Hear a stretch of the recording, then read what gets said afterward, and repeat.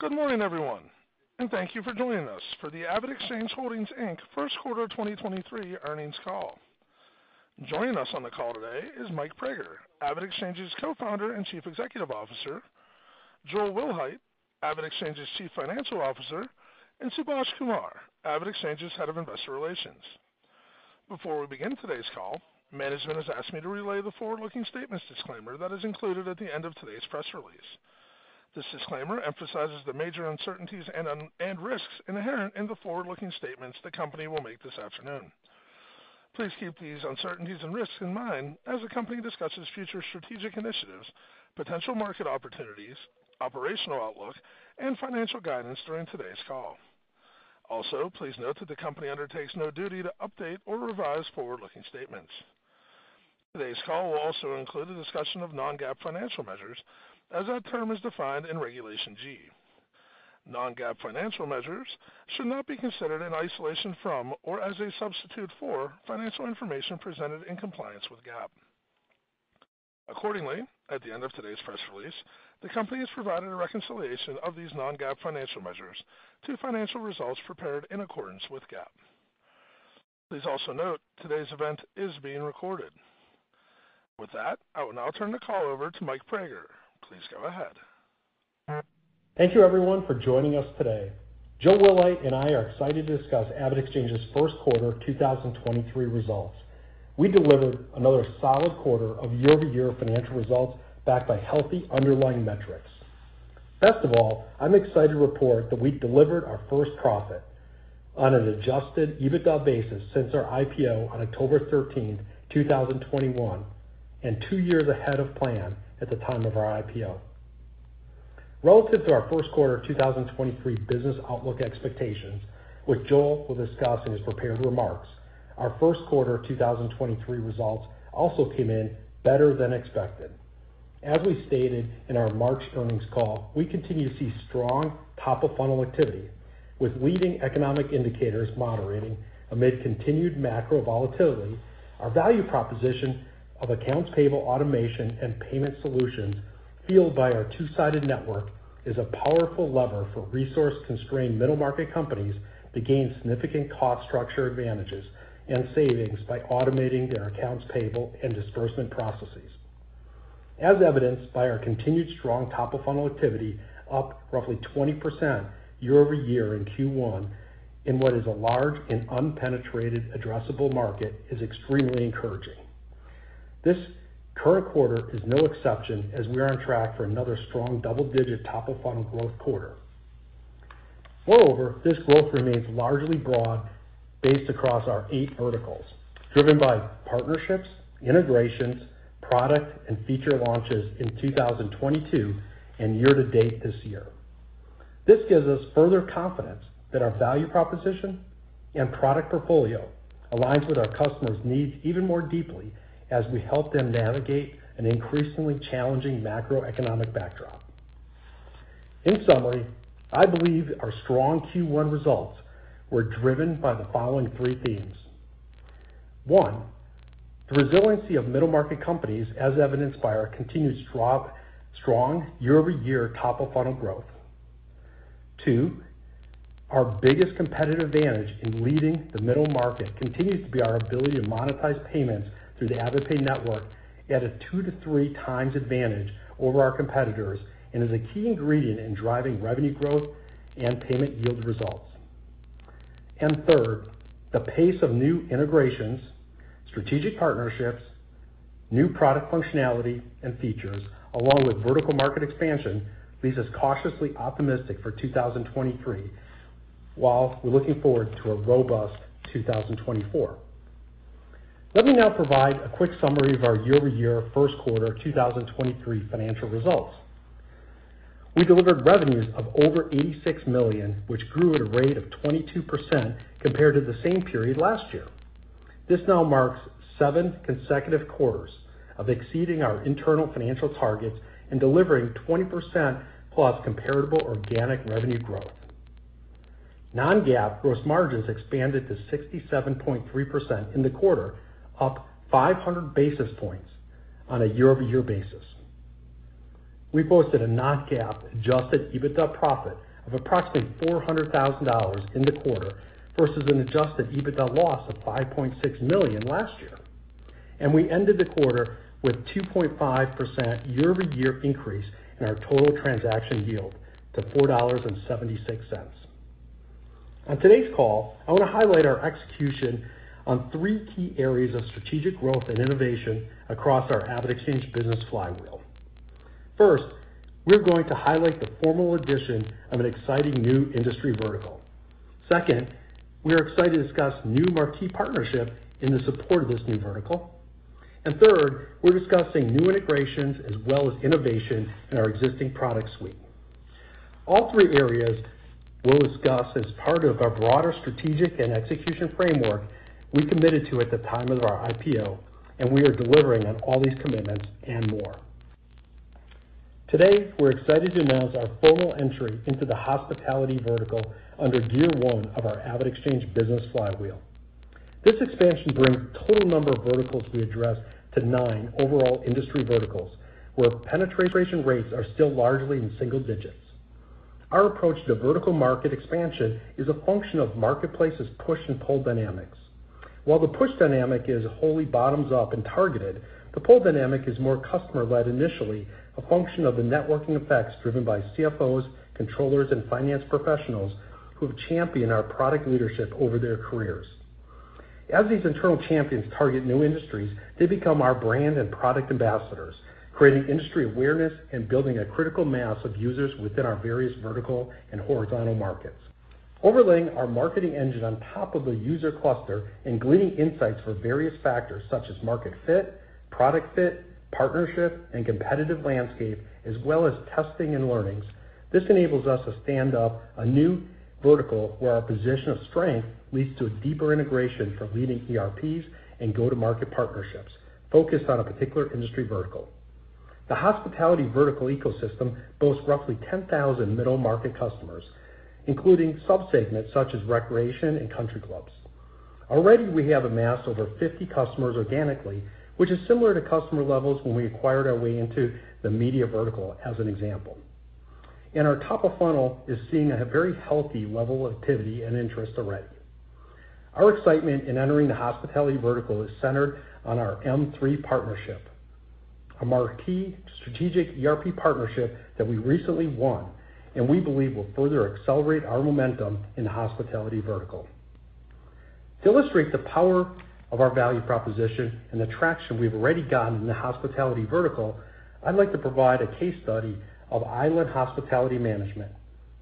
Managing over 170 hotel properties across the United States, West Palm Beach-based Island Hospitality is one of the largest independent hotel operators. The company's vendor base consists of thousands of suppliers, from those with national reach to local operators. Under Brian Murphy, director of J.D. Edwards Business Services at Island Hospitality adopted our Invoice and Pay solution and was able to completely transform its accounts payable department by cutting invoice processing time by over 80%. Whereas it would take an average of 18 days to historically approve and process a paper invoice, our AvidXchange system reduced their 18-day invoice approval process by over 80% down to averaging only 3 days. As a result, Island Hospitality was able to reduce and reallocate their accounts payable headcount to more strategic positions while avoiding financial penalties on various non-discretionary payables, including utility invoices and payments. Furthermore, the company was also able to have real-time visibility into an electronic audit trail for their invoices and payments that were easily digestible for their outside auditors. Brian Murphy said it best by stating, "Overall, it was really a no-brainer for us. My advice to anyone is to take a look into automation and see if it will help your organization the way it transformed ours." This brings us to our new partnership under Gears 2 and 3 of the AvidXchange business flywheel. As part of our strategy in targeting leading ERPs in new verticals, we are excited to announce a new strategic partnership with M3 to embed our AvidPay network inside of their ERP functionality to drive M3 customer payment transaction volume and monetization across our AvidPay network. As a reminder, Our strategy around API partnerships and integration playbook is to be deeply embedded with each accounting system and ERP provider who has a vertical leading market share of customers across our existing and new targeted verticals, where there's an opportunity for significant transaction volume to be monetized. M3 is the hospitality market leader in cloud-based accounting solutions and data management platform, custom tailored specifically for the hospitality industry. Today, M3 has a customer base exceeding 1,000 management groups and owner-operators, including 50% of the top U.S. hotel managers and operators in the United States. M3's accounting solutions work seamlessly with other critical back-office hospitality systems and productivity tools for hotels of all sizes. This strategic partnership, which we expect to go live over the next 2 quarters, underscores the leadership of our payment and invoice solutions, including our industry-leading e-payment adoption levels, which lead our industry for B2B electronic payment monetization, coupled with our robust accounts payable automation software solutions. Similar partnerships in the past have yielded penetrations upwards of 50% of an accounting partner's customer base. We believe this opportunity is sized for similar levels of penetration over the next 3 to 5 years. We continue to innovate through these new integrations and deeper product functionality. On the integration front, we redoubled our penetration efforts into the nonprofit vertical with MIP under gears 1 and 2 of our AvidXchange business flywheel. MIP is a major cloud and on-premise based ERP focused on nonprofits. In addition, we already have integrations and partnership in the nonprofit vertical market with Blackbaud. Our solid track record and reputation with Blackbaud has been a catalyst to create networking effects by stimulating the market demand and driving non-Blackbaud customers using MIP towards our solution. Through our robust invoice-to-pay API integrations built on our AvidConnect platform, MIP's 6,000-strong customers will see significant cost savings by digitizing their back office while enabling them to leverage our payment network to pay their suppliers. Embedding and integrating new industry-leading functionality into our existing vertically focused accounts payable automation solutions continues to be one of the building blocks for gear 1 of our AvidXchange business flywheel. We are also pleased to announce the introduction of a lien waiver management for the construction vertical. Our construction vertical products features our TimberScan and Titanium suite of flagship accounts payable processing and content management software, which are so mission critical to our customer operations that one customer recently proclaimed that they would actually, to quote, crash and burn without AvidXchange. We believe the integration of lien waiver management takes our construction product suite to the next level of being critical application that construction customers depend on to run their business. Lien laws are state laws that ensures a subcontractor or supplier is paid for the agreed upon service and or materials that they provide to a project or job, and if not, they're allowed to file a lien on the property. Simply put, a lien waiver is a legally binding document that assures an owner or lender that a subcontractor or supplier has received payment for the agreed upon service or materials, and therefore waives any rights to file a lien on the property. On any given construction project, there can be anywhere between hundreds and thousands of these lien waivers being processed monthly. Currently, this is a highly manual process, and the functionality around lien waivers exists as a standalone offering. We believe our solution is a game changer for customers that it is embedded, integrated, and automated into our purchase-to-pay software workflow. Currently slated for general availability this quarter, our version 1.0 of our lien waiver management product starts with creating a lien waiver register. It then intakes and images the executed lien waiver, feeding the lien waiver data into a dashboard that tracks the status of the lien waiver while closing the loop with reporting capabilities. With a cohort of roughly 1,500 invoice-only existing buyer customers, we believe our lien waiver functionality will provide visibility and control within the entire purchase day process on one single platform for our construction customers, thereby increasing transaction volume across our AvidPay network and accelerating the pace of our payment adoption within the construction vertical cohort, in turn driving both gears 2 and 3 of our AvidXchange business flywheel. In summary, we are off to a strong start in the year with a solid set of first quarter 2023 financial results, highlighted by delivering adjusted EBITDA profitability ahead of expectations. As stated earlier, these results were driven by the following three themes. First, the resiliency of middle market companies as evidenced by our continued strong year-over-year top-of-funnel growth. Second, the biggest competitive advantage in leading the middle market continues to be our ability to monetize transactions through our AvidPay network at a 2 to 3 times advantage over our competitors and is a key ingredient in driving our revenue growth and payment yield results. And third, the pace of new integrations, strategic partnerships, new product functionality and features, along with vertical market expansion, leaves us cautiously optimistic for 2023 while looking forward to a robust 2024. These achievements, combined with our expected accelerated path to adjusted EBITDA profitability for 2023, along with our strong balance sheet, positions us well to continue deepening our competitive moat as we have the financial wherewithal to reinvest in our core business to drive future growth. Of course, we are mindful of the volatile macroeconomic backdrop as it is manifested in some underlying volume headwinds with discretionary spending impacting middle market companies across our various vertical markets. As always, we continue to run strategic and operational scenarios and are prepared to continuously adjust if any key trends and leading indicators meaningfully change direction. Ultimately, we believe our standing as a public company coupled with our large balance sheet will enable us to capitalize on some of the macro volatility given the risk aversion among some clients to engage with smaller bootstrapped or venture-backed competitors, as evidenced by our strong top-of-funnel growth. We are also beginning to see increased activity inorganically through our M&A funnel as funding markets for venture-backed companies has become more constrained. The bottom line is that the execution of each gear of our AvidXchange business flywheel further reinforces our leadership status across the middle market, which we believe will unlock value for our shareholders.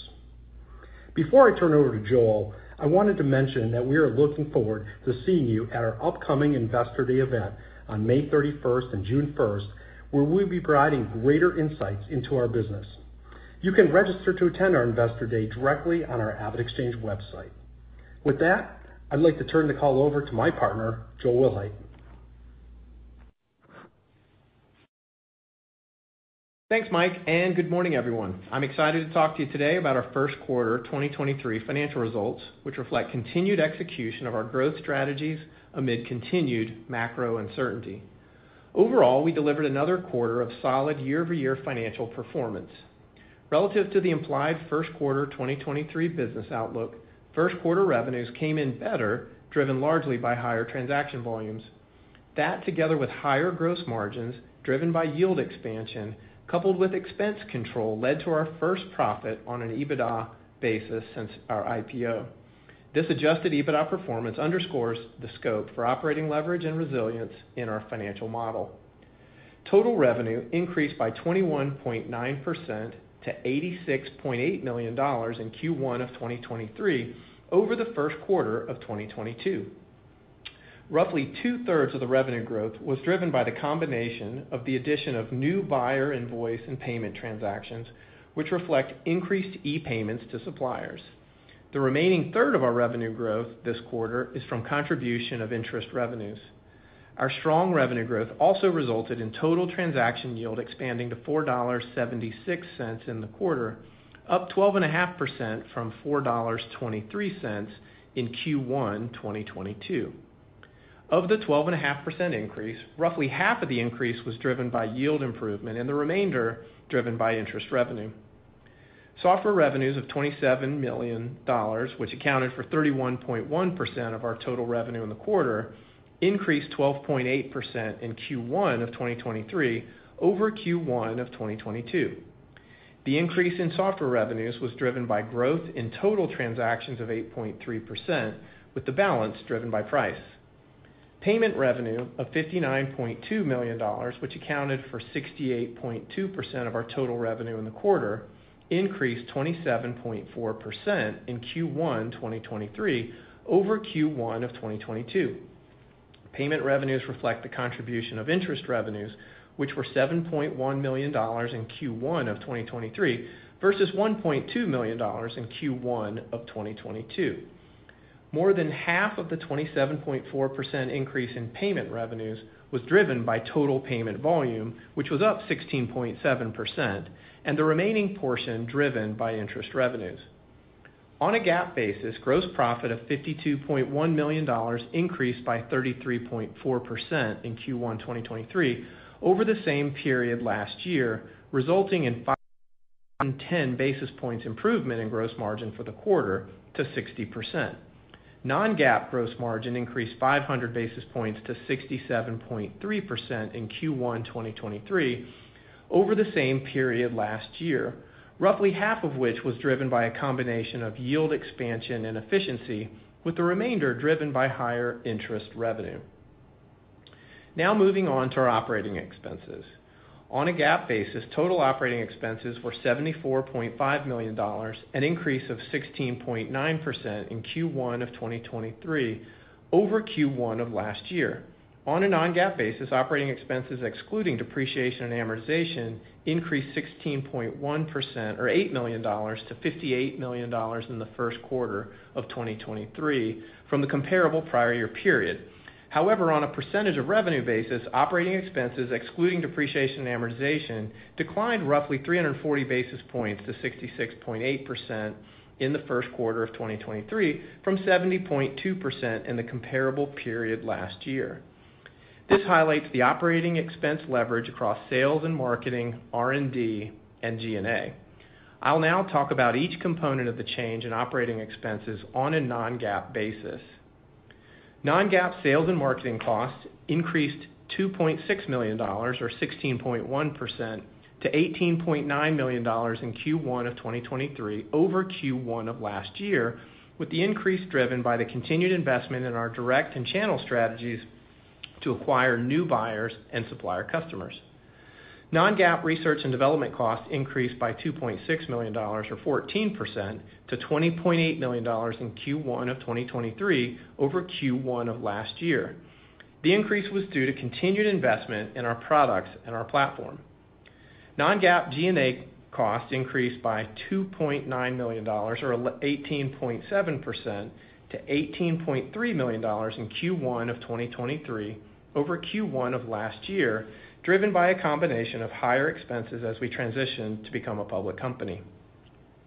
Our GAAP net loss was $16 million for the quarter versus a GAAP net loss of $25.1 million in the prior year period, driven by the combination of strong revenue flow-through and expense control, leading to lower operating losses, coupled with higher interest income and lower interest expense due to reduced borrowing costs and partial debt paydown.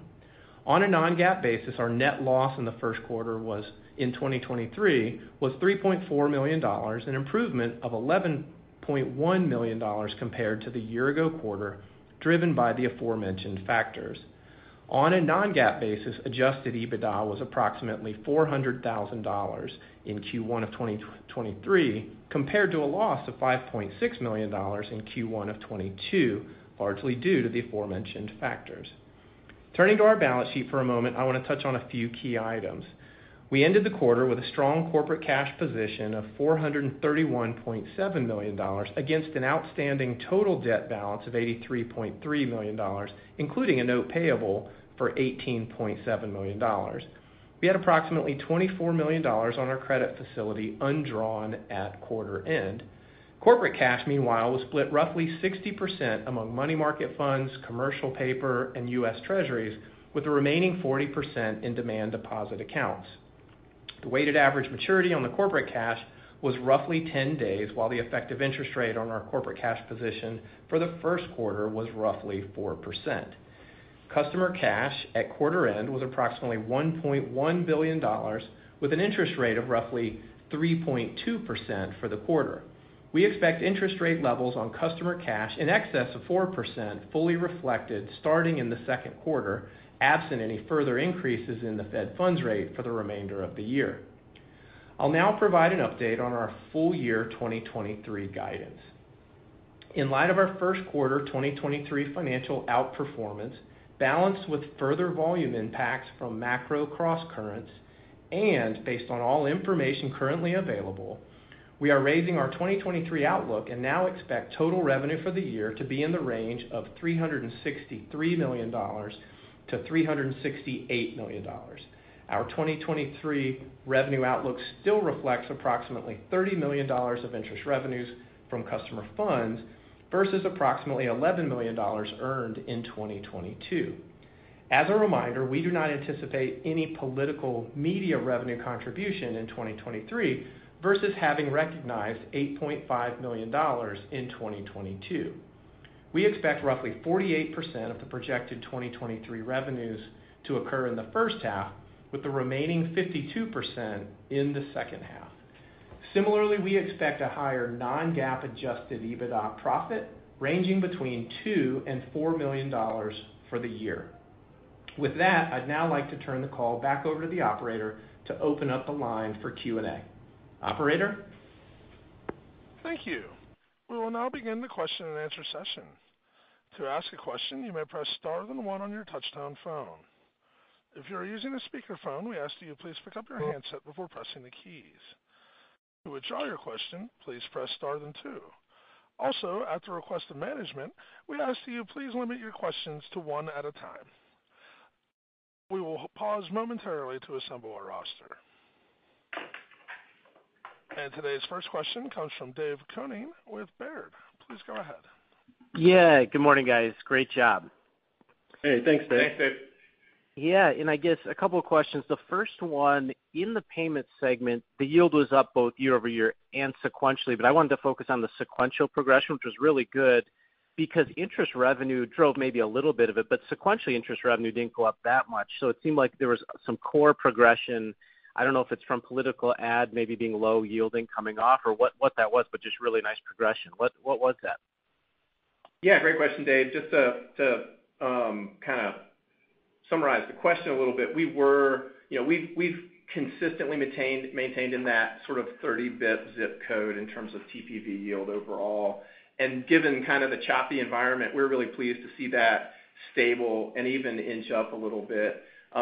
Overall, year over year for the quarter, we were up 2.8 bips and sequentially up a bip, even removing, like you say, any impact from kind of float. And so, again, we were encouraged that it was steady during this environment, but wouldn't read too much into kind of a bit plus or minus quarter to quarter. So pleased with the outcome.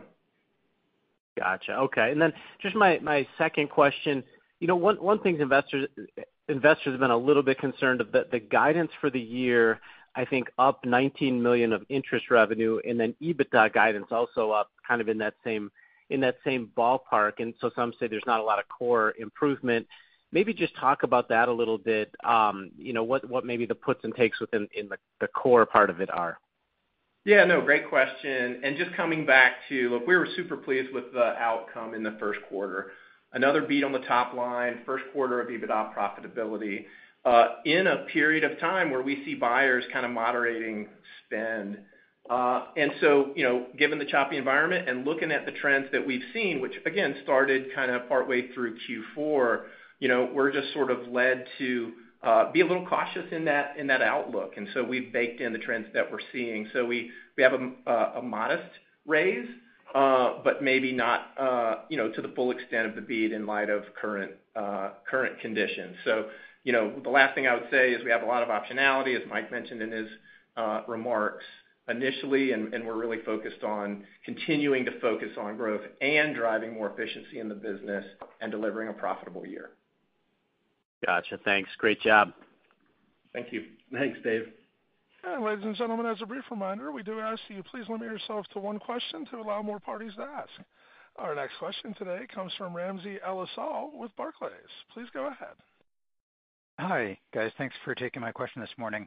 I wanted to ask about the hospitality vertical. Congratulations on launching that or launching it soon.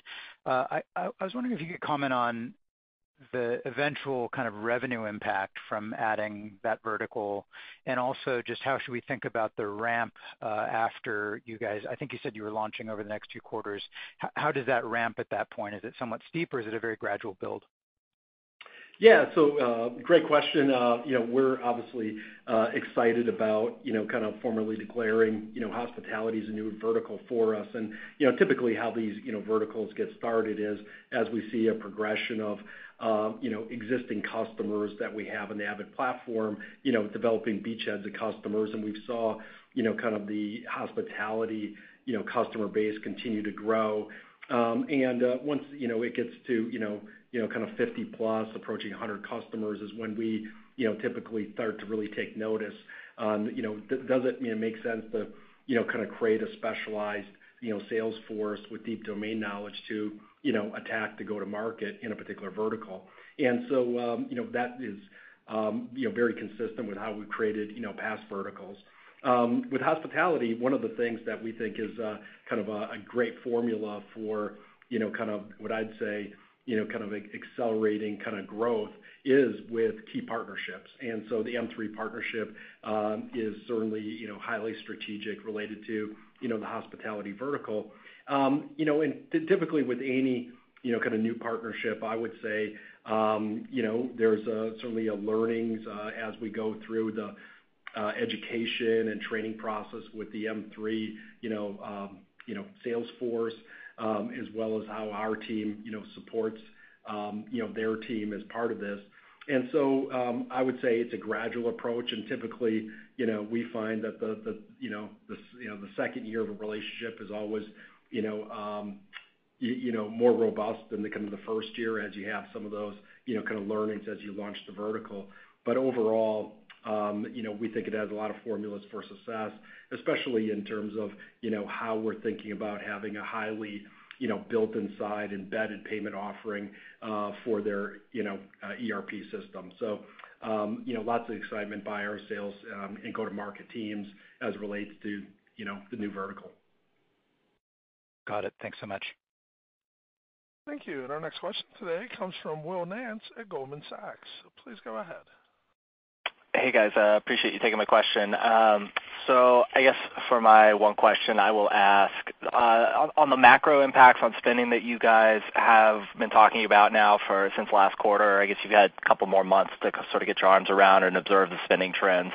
Anything changed in your expectations about, or just any notable observations that you would point out in terms of the spending behavior of your customer base? And, if there are any numbers that you can share around that or, any color around where those pullbacks are most acute, that'd be helpful. Appreciate it. Yeah, thanks, Will. I'll take that. Look, we again, just going back to, we're proud of the quarter we had in a time of caution and spending across our buyers. And I'd sort of go back and largely repeat, the way we described it in our last call. We're seeing that, fairly broadly across all of our verticals, so no real kind of vertical to call out. That's been fairly consistent. And again, the types of spending is these discretionary buckets. We talked about advertising, marketing, professional services type spending, tenant improvements, that kind of construction-related spending. And so that is consistent with the quarter having rounded out. And so I would really just kind of reaffirm the language we used and the way we characterized the environment in our previous call. Got it. Sounds good. Sounds consistent. Appreciate you taking the question, and nice results today. Thanks, Will. Thanks, Will. Thank you. And our next question today comes from Josh Beck with KeyBanc. Please go ahead. Thanks for taking the question with the macro one off the table, which was very helpful. Yeah, maybe I have a little bit more of a higher level market question, just given that FedNow will be launching in a few months here. Just kind of curious on, your high level views on real-time payments and kind of what the puts and takes there are for your business and then kind of B2B in general.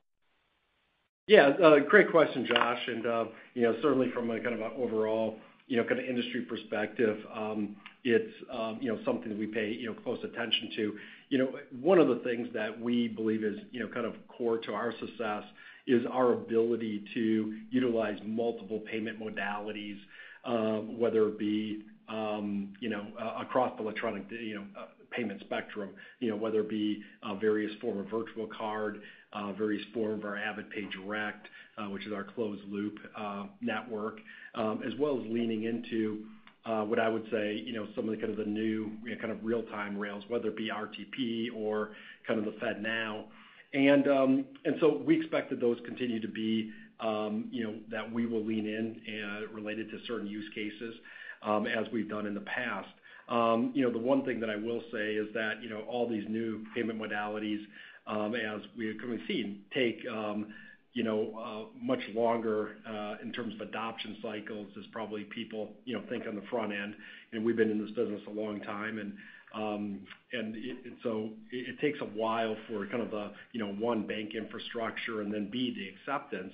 But where we really lean into and the value that we provide across any of these new payment methods is the ability to get the reconciliation data that suppliers need to make these transactions really efficient to them in an integrated way so they can use it to auto reconcile.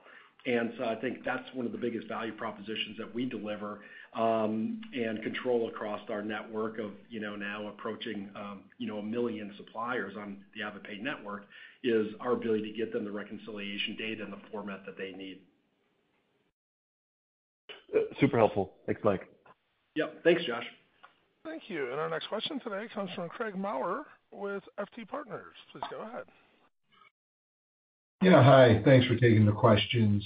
2 questions. One, are you seeing any lengthening in the contract process that is typical when you're going into a questionable macro backdrop? And second, the yield on TPV was up nicely year on year.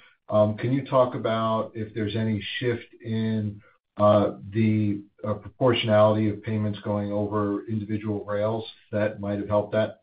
Thanks. Yeah, great thing, Craig. Appreciate the question. So first of all, relates to kind of the macro on, what I'd say the sales, / contracting process. As we've kind of talked about in our, strong top of funnel, we're seeing pretty, really robust engagement across really all now 9 of our verticals plus the horizontal segment. We are, seeing, kind of consistent behavior as we referenced last quarter, that, sales cycles have been extended a couple weeks over kind of what they've been historically. And that stayed consistent, this quarter as well. So, taking a 2-3 month sales cycle and adding a couple weeks to it is what we've seen, over the last couple of quarters related to the that contract process. As it relates to your second question around, kind of changes in mix related to TPV, it's been very consistent. We continue to lean into, continue to increase the different forms of payment modalities, whether it be a different form of, virtual card at different, kind of price points related to suppliers, as well as our closed loop network. And one of the things that continues to kind of, surprise us a little bit is that, it's really the number one driver of acceptance relates to, what their process is on the receiving side on how they can get the data electronically, to process a transaction electronically, and supporting their existing business process. And so that's been consistent, that we've seen, continue. So the mix between, kind of virtual card, AvidPay Direct, various forms of, other electronic payments, whether it be, ACH or other real time, combined with paper check, has really stayed consistent, that we saw in the past quarter as well. Thanks, Mike. Thank you. And our next question comes from Bryan Keane with Deutsche Bank. Please go ahead. Hi, guys. Congrats on the solid results here. Just kind of 2 high-level guidance kind of questions. Joel, it sounds like 48% revenue in the first half, 52% in the second. If I do the quick math on that, it looks like a little stronger growth than consensus expected for second quarter. and then maybe a little softer growth in the back half. Just wanna think about the cadence there of first half or second half. And then, Mike, when you talk about a robust 2024, are you talking about the potential for an economic recovery there, or are you also talking about new launches, fundamental business catalysts, that give you the confidence for a robust 24? Thanks.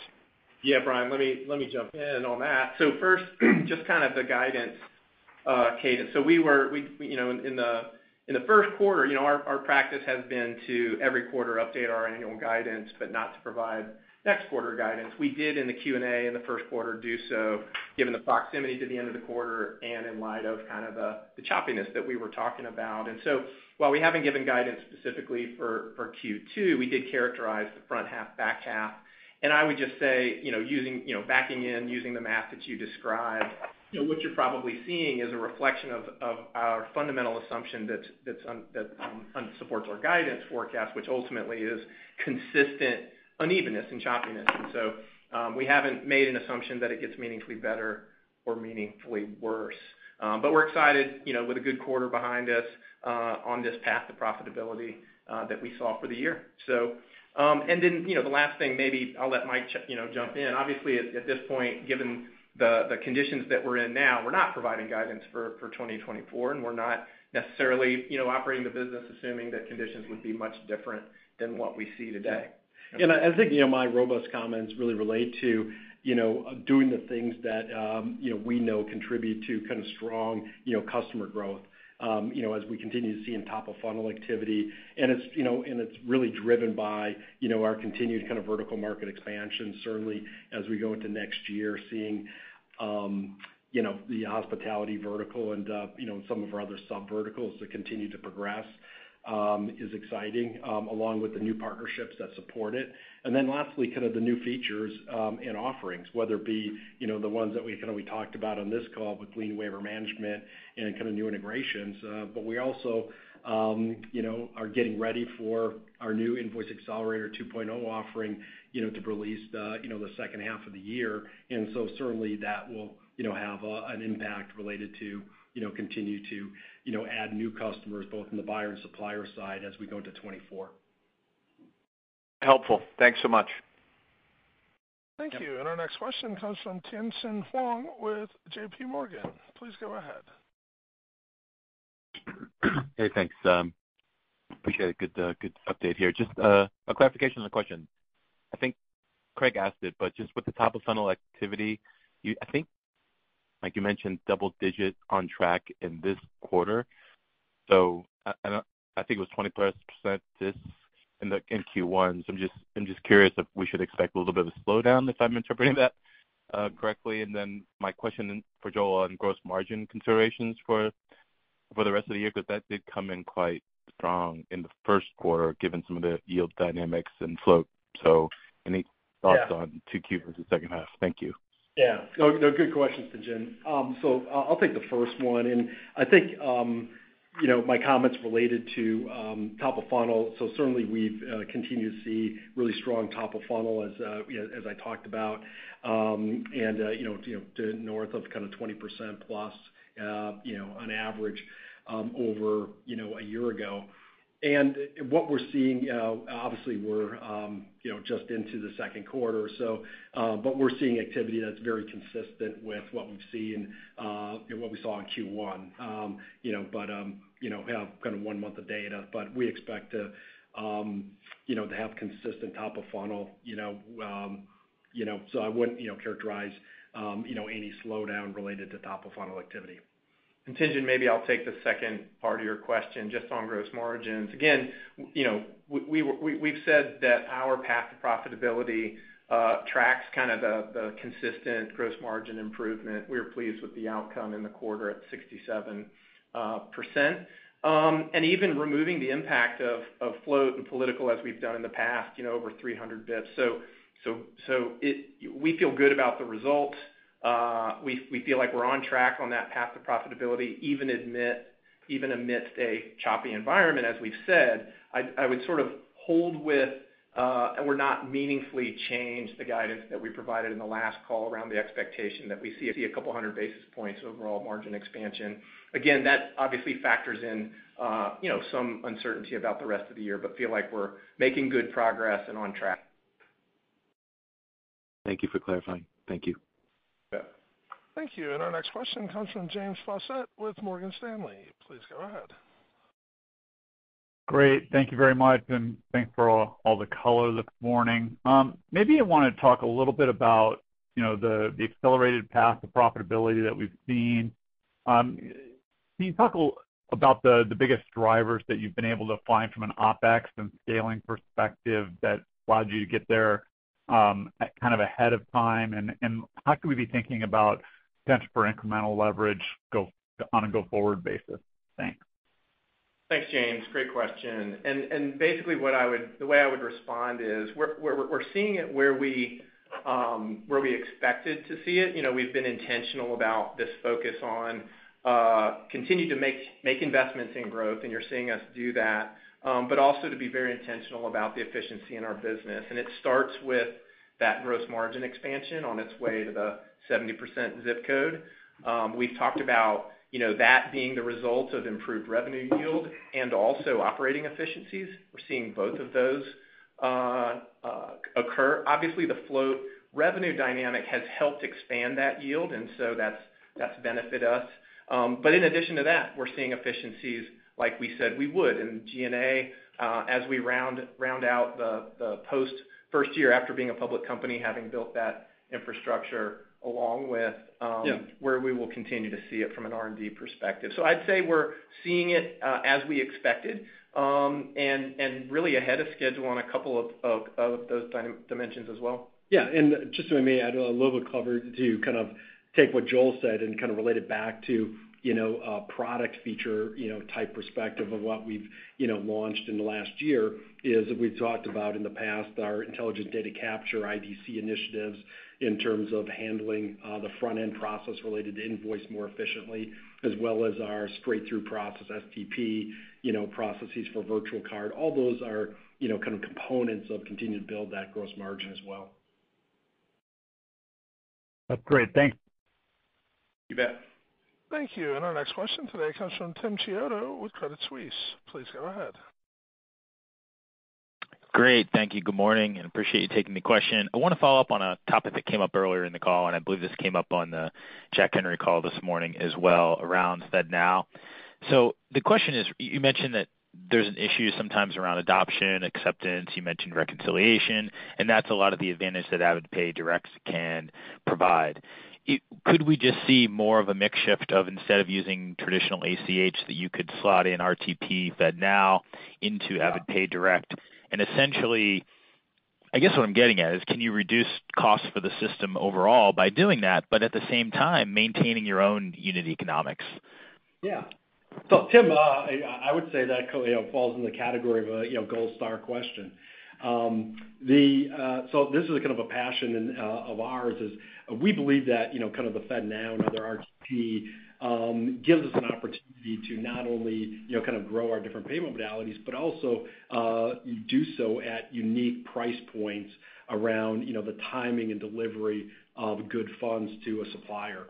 And so we absolutely expect to leverage the different payment modalities that have timing to create different offerings at different price points, and we think that's an overall formula to drive acceptance and the reason why we have kind of the big 2-3x advantage in the marketplace today in monetization. Excellent. Thank you, Michael. And our next question today comes from Brent Bracelin with Piper Sandler. Please go ahead. Good morning. I actually wanted to drill down into technology, if I could here, just as we think about how you're leaning into automation, AI. You've talked about some things you're doing with Microsoft on IDC, with leveraging Azure AI and OCR. Can you talk a little bit more where you're at on those processes? How much cost savings are you seeing so far, and how much more is there to come? Thanks. Yeah, so kind of that's a big bucket, as it relates to kind of how we're thinking about what I'd say deploying AI type technology. We already have leaned into it already with some of the, the products, that we talked about in the past with Microsoft, developing our intelligent data capture product. Lots of really, kind of new technology that's incorporated into that offering. Certainly, kind of the proliferation of ChatGPT is a good example where we actually had recently a dedicated offsite meeting with our executive team in which to talk about, all the different kind of use cases and strategies across, every function of our business. And so certainly historically there's been, key areas in operations, that we've been focused on, how do we drive, more efficiency through our gross margin. And I think, the exciting part with some of the new IA, opportunities, or I should say AI opportunities, are really, they impact every functional team. And I think that's the part that makes it exciting.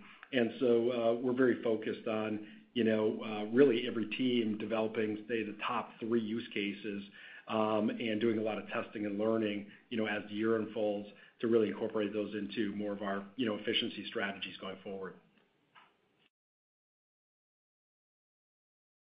Thank you. And our next question today comes from Darrin Peller with Wolfe Research. Please go ahead.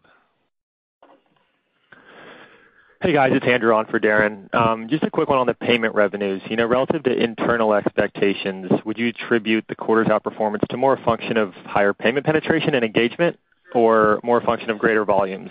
And if the former, just curious, what kind of growth is coming from, again, the higher engagement with prior existing customers versus maybe net new buyers that ramped intra-quarter? Thanks. Yeah, hey Andrew, I'll take that one. Yeah, so I'd really attribute, kind of the beat in the quarter to the volume.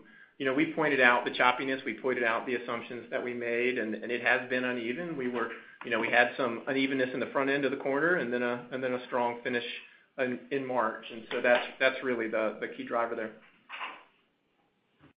Great. Thanks, Joel. Yeah.